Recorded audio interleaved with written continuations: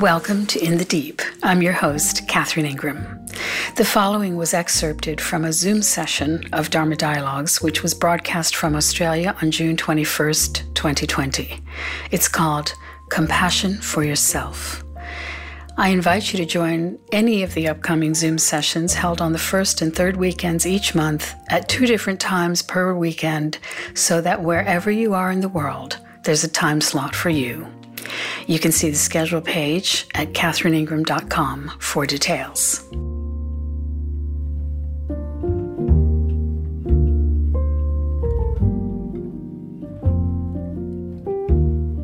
Our history, which only goes back a couple, I don't know when recorded history started, but it's not very long. But what we know of recorded history is that it has been careening between war and peace. And really, there are probably not that many times of full world peace on the planet all at once. There's always skirmishes here and there. And in a way, we know this in our own case. We actually feel war and peace in our own lives. There's a way, isn't it? You're going along and things are okay for a while.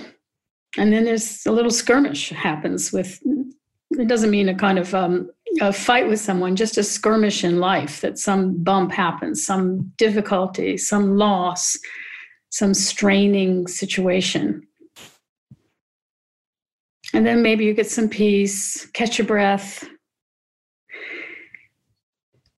But in these ways, you're always at the effect of circumstances, right? You're hoping for the peace phase so you can relax. And then you've got to brace yourself and get through the war phase, whatever that might be, whatever that might mean in your own life.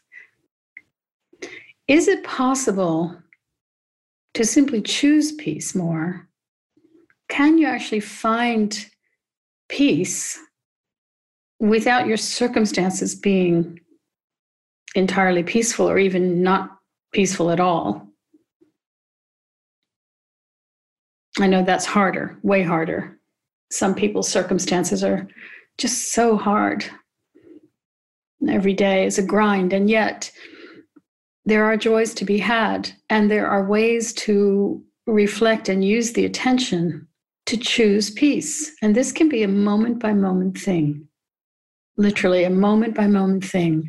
You're in the middle of something that's stressful, it's agitating, it's provoking fear or irritation. Even just having the phrase, choose peace, might cut through or at least hammer at the chain of it. But this takes it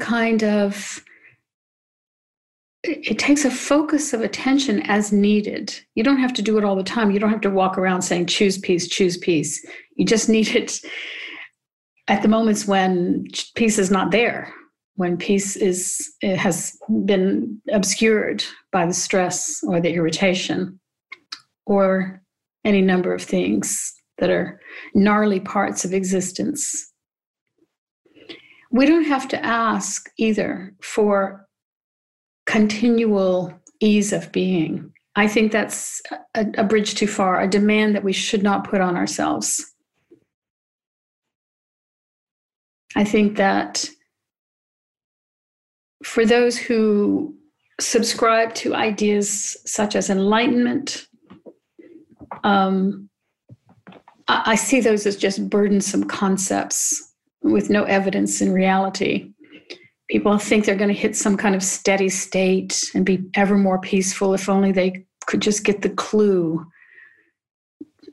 crack the code, get some sort of insight or vision or whatever. We've all had a million of those, by the way. We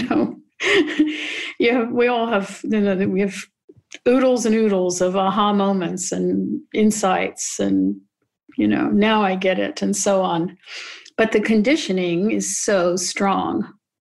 The primordial conditioning, the reptilian conditioning, the limbic system conditioning. These are parts of our brain that are quite ancient and over which we have very little control. So, yes, those things are operating. It's a gigantic operating system in each of us. And we shouldn't demand that we're going to transcend that operating system entirely. However, we can adjust our attention as to where we're putting our attention. So you don't want to just have your attention constantly locked into the reptilian brain, which is just, moving only on primitive impulses. Instead, you use your attention wisely. You understand, you give yourself a pass that sometimes you just lose it. Sometimes things are so hard. Now, I spoke last night a lot about the fact that when you're in a stressful phase, such as the one we're in, right? We're collectively in a historically stressful phase. Depending on how your system is processing that, there might be a lot of background anxiety that's just really like it's a kind of layer inside of yourself that's just anxious. So that every small anxiety or small difficulty that piles in on top of it gets an extra trigger, much bigger than it would even deserve in normal times, because there's already a lot of tension, a heightened anxiety.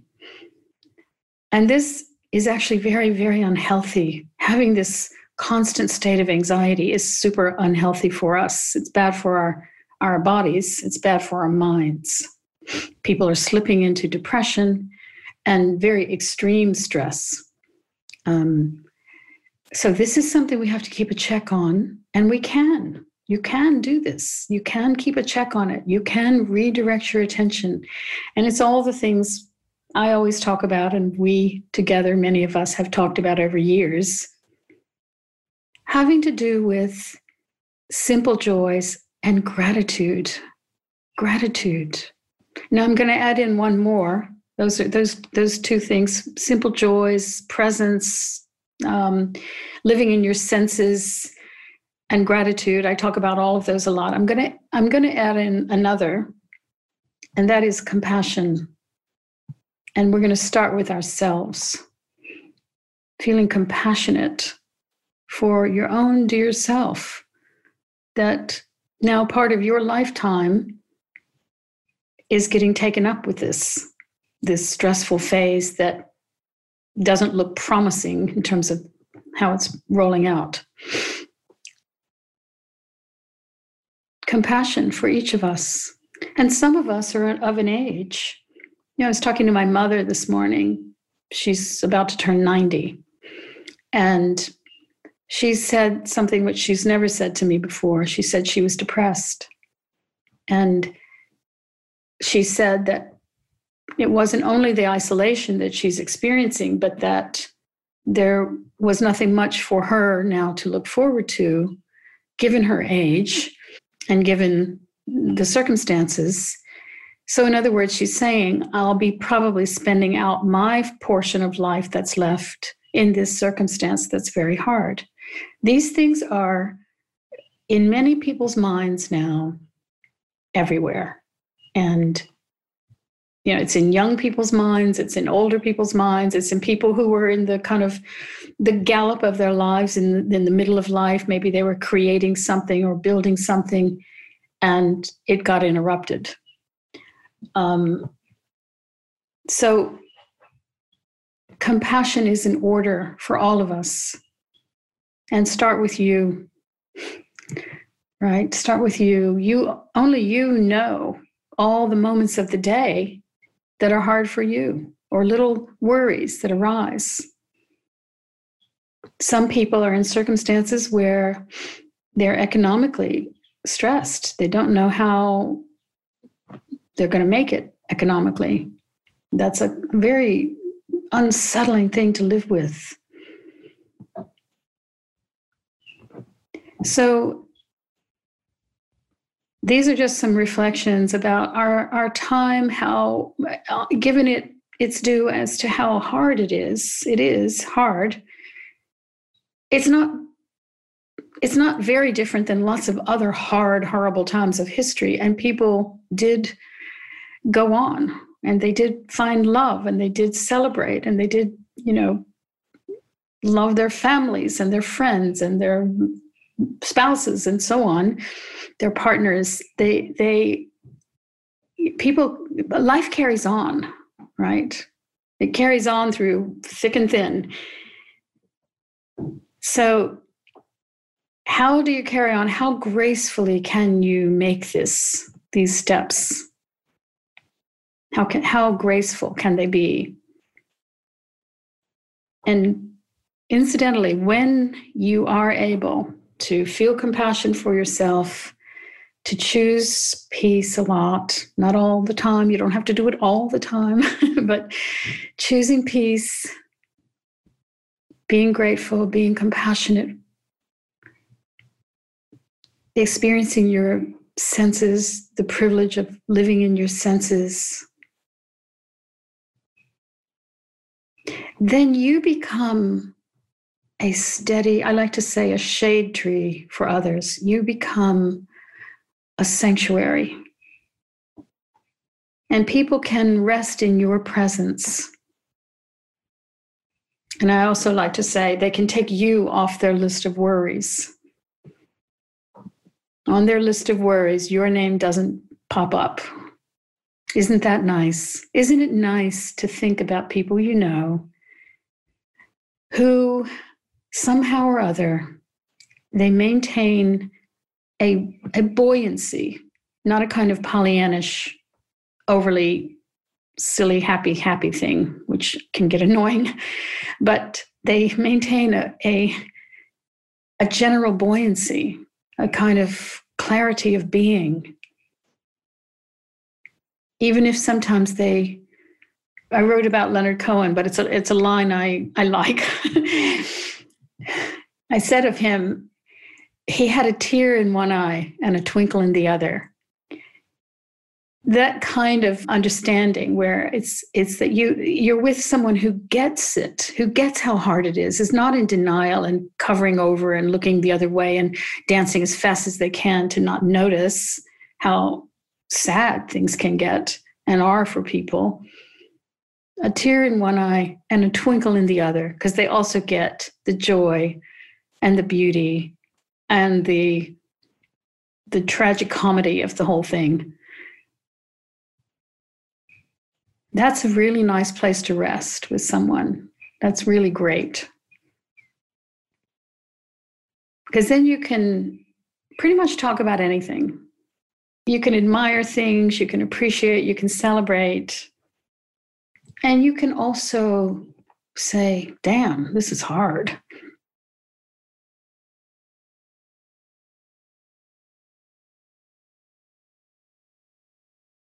Thank you for giving me to speak. I really appreciated what you said.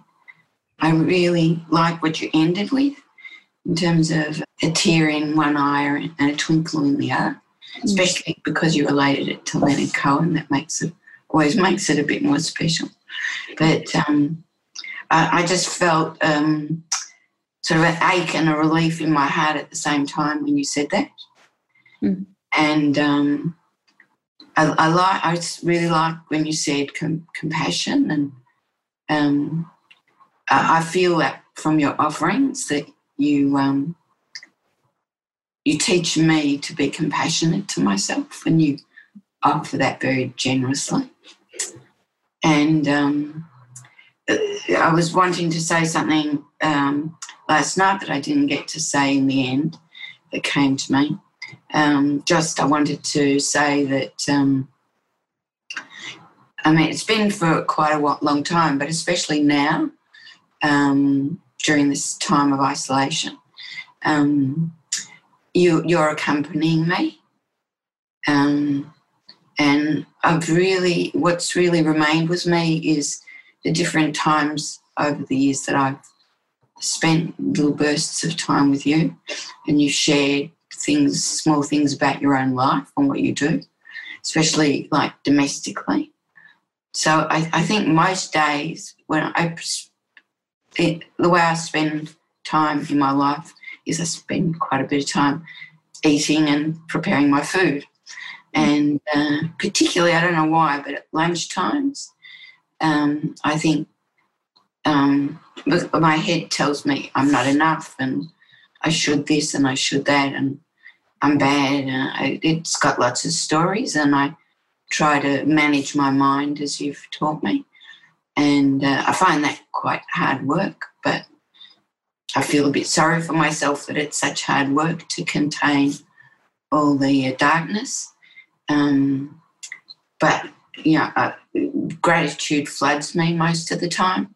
Mm-hmm. And it's just a very interesting juxtaposition between, it's almost like the gratitude makes me feel guilty that the darkness is so strong.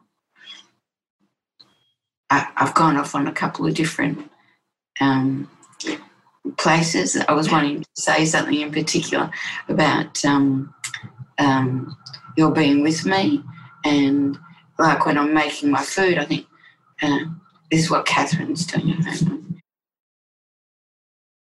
I really appreciated what you said about your mum in terms of the age, the time that we're in, and what stage I'm in, and I sort of feel, maybe there'll still be more open time for me, but I'm very aware that this might be close to the end and this might be what it is, and just, the trees are still just as beautiful as ever.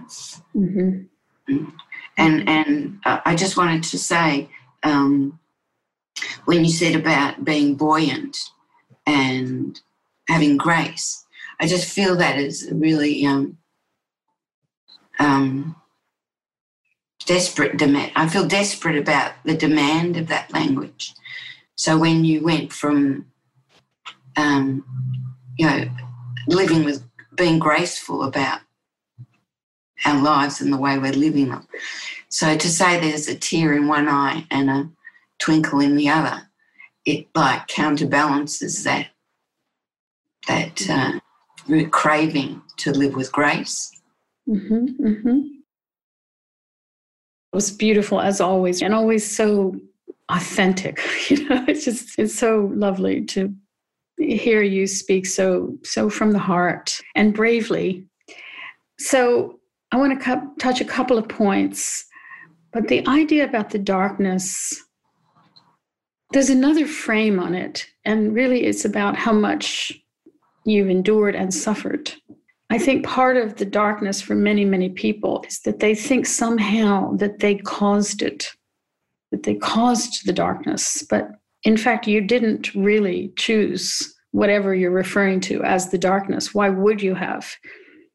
So people feel like damaged or somehow broken or have this shadow that lives in them and all that. And there's another way to see it, very impersonally.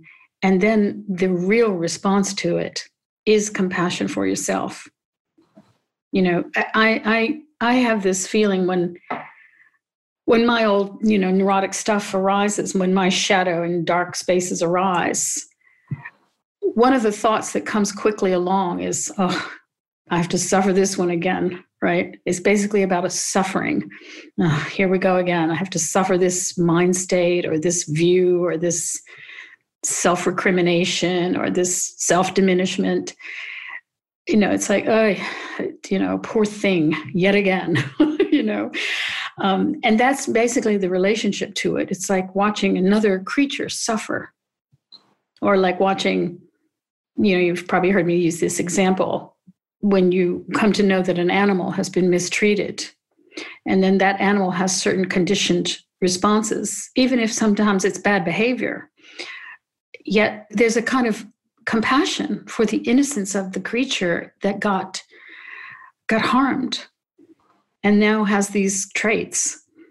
And that's how I see a lot of my own shadow material, that really through no choosing of my own, it's very impersonal, but there it is. And I do have to suffer it sometimes. And that's why the mind management suggestion is so helpful. I don't have to bother with the guilt or the blame.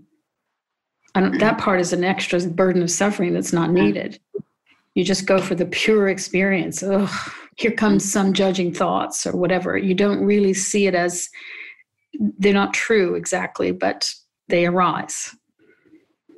So, yeah. And to your other point about buoyancy and grace and all of that, yeah, certainly not, like I tried to make clear, not in any kind of Pollyannish way of like false happiness or, just having to constantly be cheerful or anything like that. But just that you wear your problems well, that you, and you turn yours into art, right? It's an incredibly graceful way, and shares. And I think one of the beauties of the kind of art that you and many people do is that it gives everybody else permission to feel something very deeply that maybe they thought that they were alone in, So that's what I meant by grace and actually buoyancy as well, because part of the buoyancy is just keeping on, That's a helpful reframe of experiencing the shadow. That's a helpful reframe. It's just my ego is so attached to experiencing that as who I am. It's hard to get another perspective in there when it's happening. But yes. Well, it doesn't. I need to reflect deeply on what you've somehow. These things sometimes they hold, and it becomes it enters the deeper place where I experience these things. So maybe I'm just going to bring the same issue to you, and you'll have to tell me the same story again for some time. I'm happy to do that. I always love to talk with you.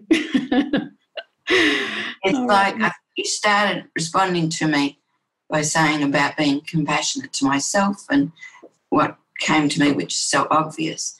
I constantly need to tell somebody how difficult it is for me so that someone else will tell me to be compassionate to myself. It's like I need that from the outside still, like a child. But thank you for giving me that nourishment.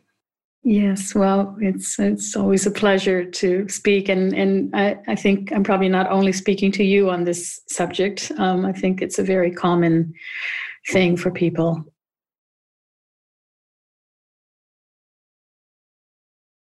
Due to the enormity of what we're dealing with, and I think people and you have defined it really well, just all aspects of our life and nothing that we've ever dealt with before. It's just so every part of our life, we've all had difficult times, and then that everyone else is dealing with the same difficult things at the same time, the collective, as you mentioned.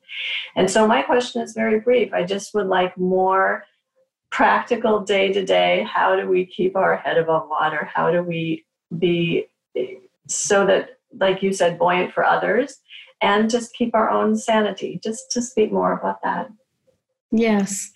I mean, it's the usual things that you've heard me say. The go-to for me, the first line of when my mind starts going into crazy stuff and fear and future projection, is gratitude. I go into gratitude for this, what I have now. Like when Rosie said, the trees are still beautiful, right?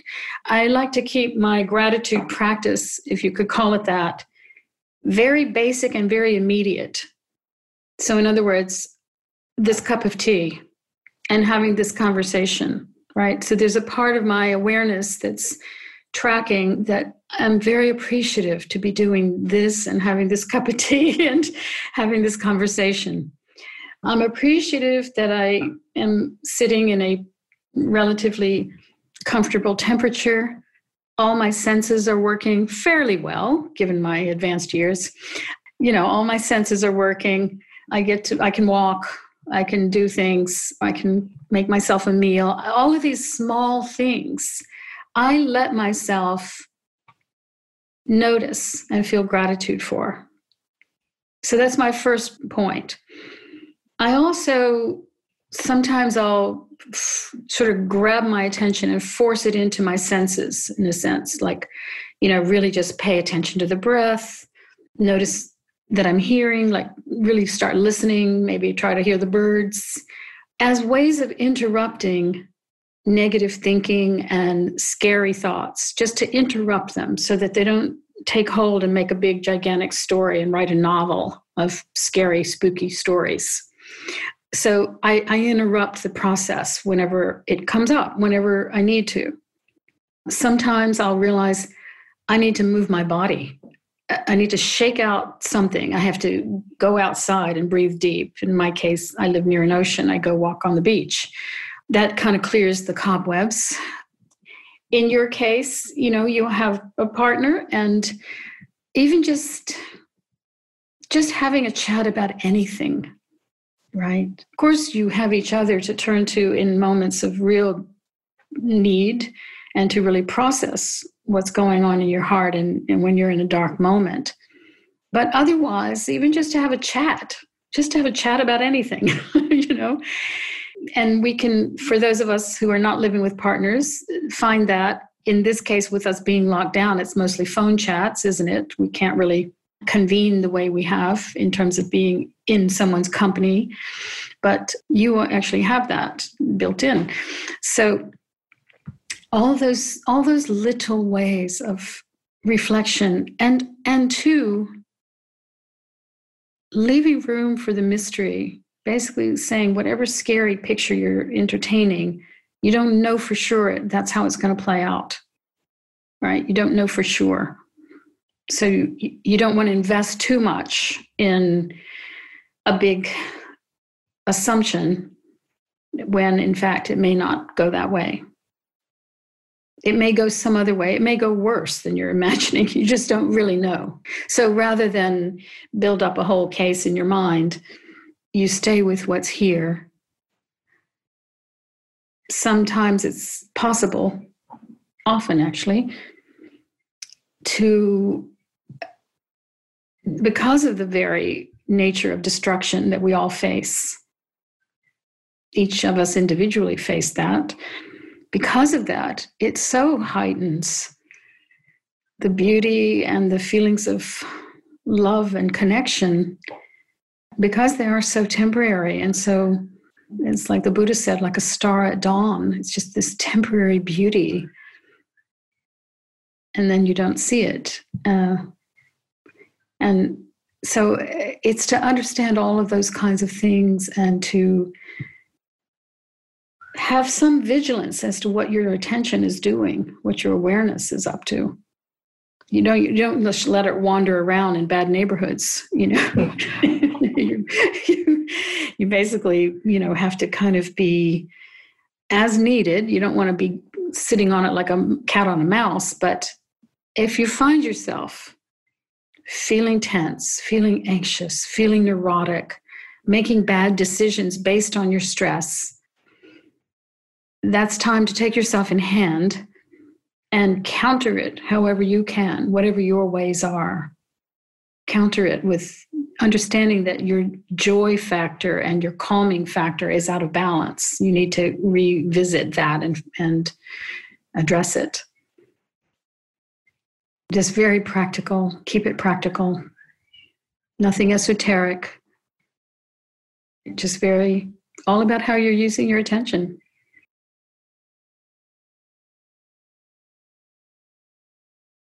One of the things that I've been really has been with me lately is about stress and distress. And I prayed and meditated on it. And I came to a point of forgiveness and self-forgiveness. It came via grace. Yes. It's not something I know how to do, but I was just so touched in how it unraveled some very tight knots that I thought were there for good. I know Leonard's got stuff to say about stuff like that.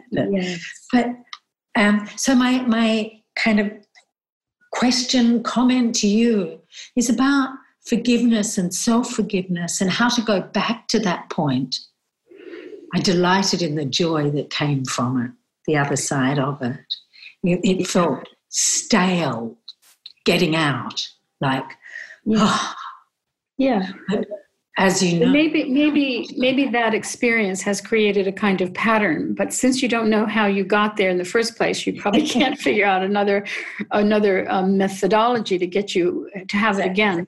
But just that it's created a certain pathway in your being that might make it more easy to visit just spontaneously. And that's how I've usually found things to be, that, that suddenly there's an opening.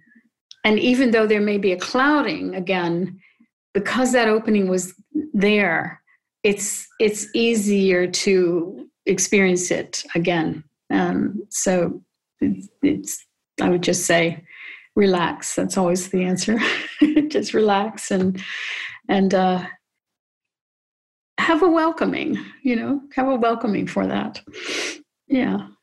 Yes. Forgiveness, self-compassion, as we've been talking about, all of those things are all related. Yes. Right. And the thing that you talked about last night, about the let go muscle of just because I realize a lot of these are long, hard battles that I've battled to keep these stresses in my life. And to undo them, like they're wrong, they've done wrong, all that stuff. No. I'm going, really? Do I still have that? Yes. It's more like, it's more like the shedding of a snake skin. You can't rip it off. It sheds off on its own good time.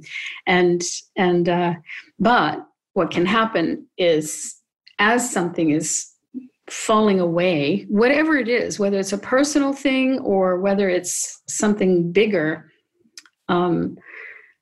that we're all experiencing. Last night when I spoke about it, it was in specific relation to how we're having to let go of all kinds of things. For instance, our travel plans. And lots of our plans are poof, poof, they're gone. But even in personal ways as well, when you see something is gone, even the phrase let go is extraneous. It's already gone. So you're not even in control of the letting go. But what's interesting to note is your impulse to want to grab at it, despite the fact that it's gone. And that's just a very painful motion, because that's just constant re-triggering of disappointment.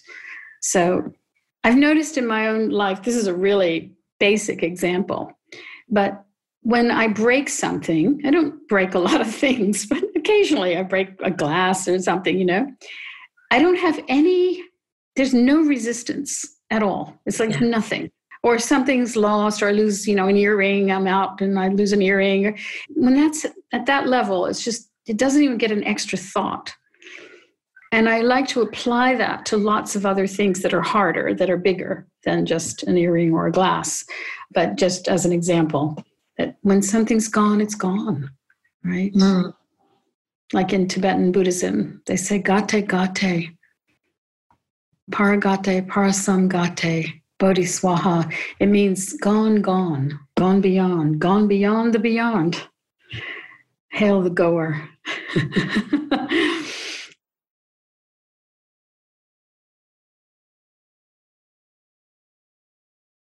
I was thinking about the beginning of the lockdown. At the beginning, you were talking about fear quite a lot. And I was born 2 years before the start of the Second World War. So my boyhood was very, very much coloured by bombing.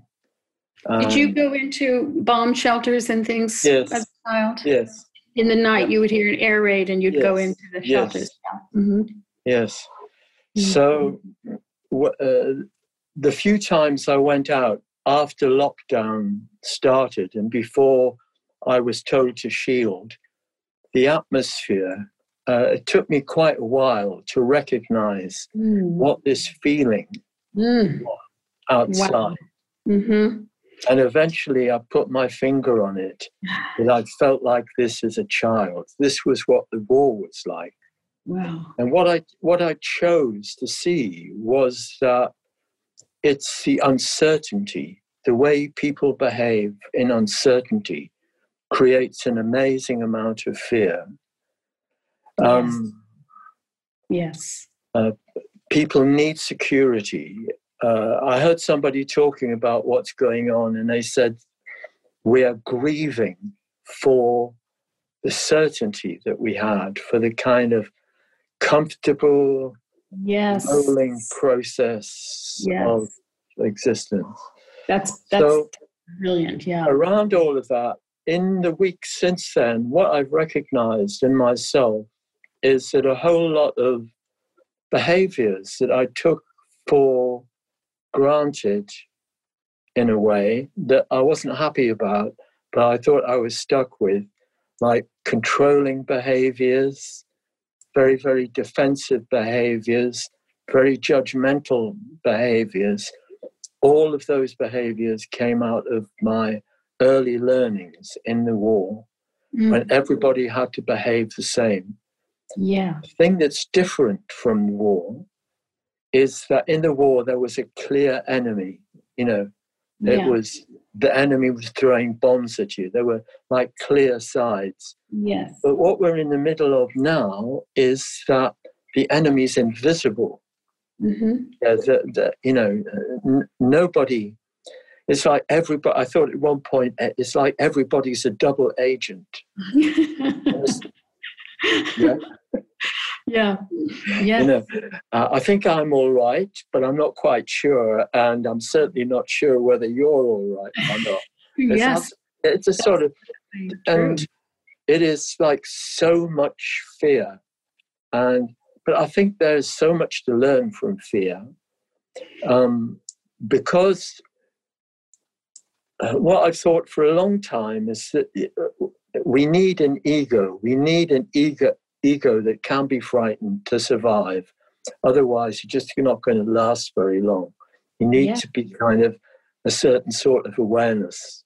Well, I've often spoken about how our ancestors were. They were tough. They were fighters. They were probably very kind of anxious because you don't just rest on your laurels if you've got to go out and and it's hardwired in us. Yeah. But it's become displaced. Yes. The things that are just completely cerebral. Yes. Like status. Yes. And sort of other kinds of safety and things like absolutely. that. And we're particularly bombarded with this information, right? Yes. If we were just dealing with COVID, yes. and have all the other threats we're looking at and hearing about, and all the different dramas going on at once, flooding into our screens every day, it would be a different experience. It would be, it would be a much more, not that it would be calm, but it would be calmer. So, because we feel barraged by so much information, it's scary and portending ill. It's a whole other level of a stress on the system that we have to be watchful of. And I think it's fair to unplug a lot of the time. That you don't need to know every bit. You need to know how to keep yourself safe in this COVID situation, right? But a lot of the other stuff you don't need to know. You can do nothing about. You can't affect it. It's not going to necessarily affect you exactly. And yet we fret over endless things that are, people are screaming about. But it's a great time to sit. It's a great time. A great time for the Dharma. A great time to sit. It's really a good time for the Dharma. Yes. Well, really return to the basics, just the... and that's very interesting what you said. I've heard the analogy about, this feeling like 1939, not only because of COVID, but other reasons as well. Yes. And And yet you've really put a kind of visceral quality to it, that you actually had the deja vu of this is what it's reminded me of. Yes. Yes.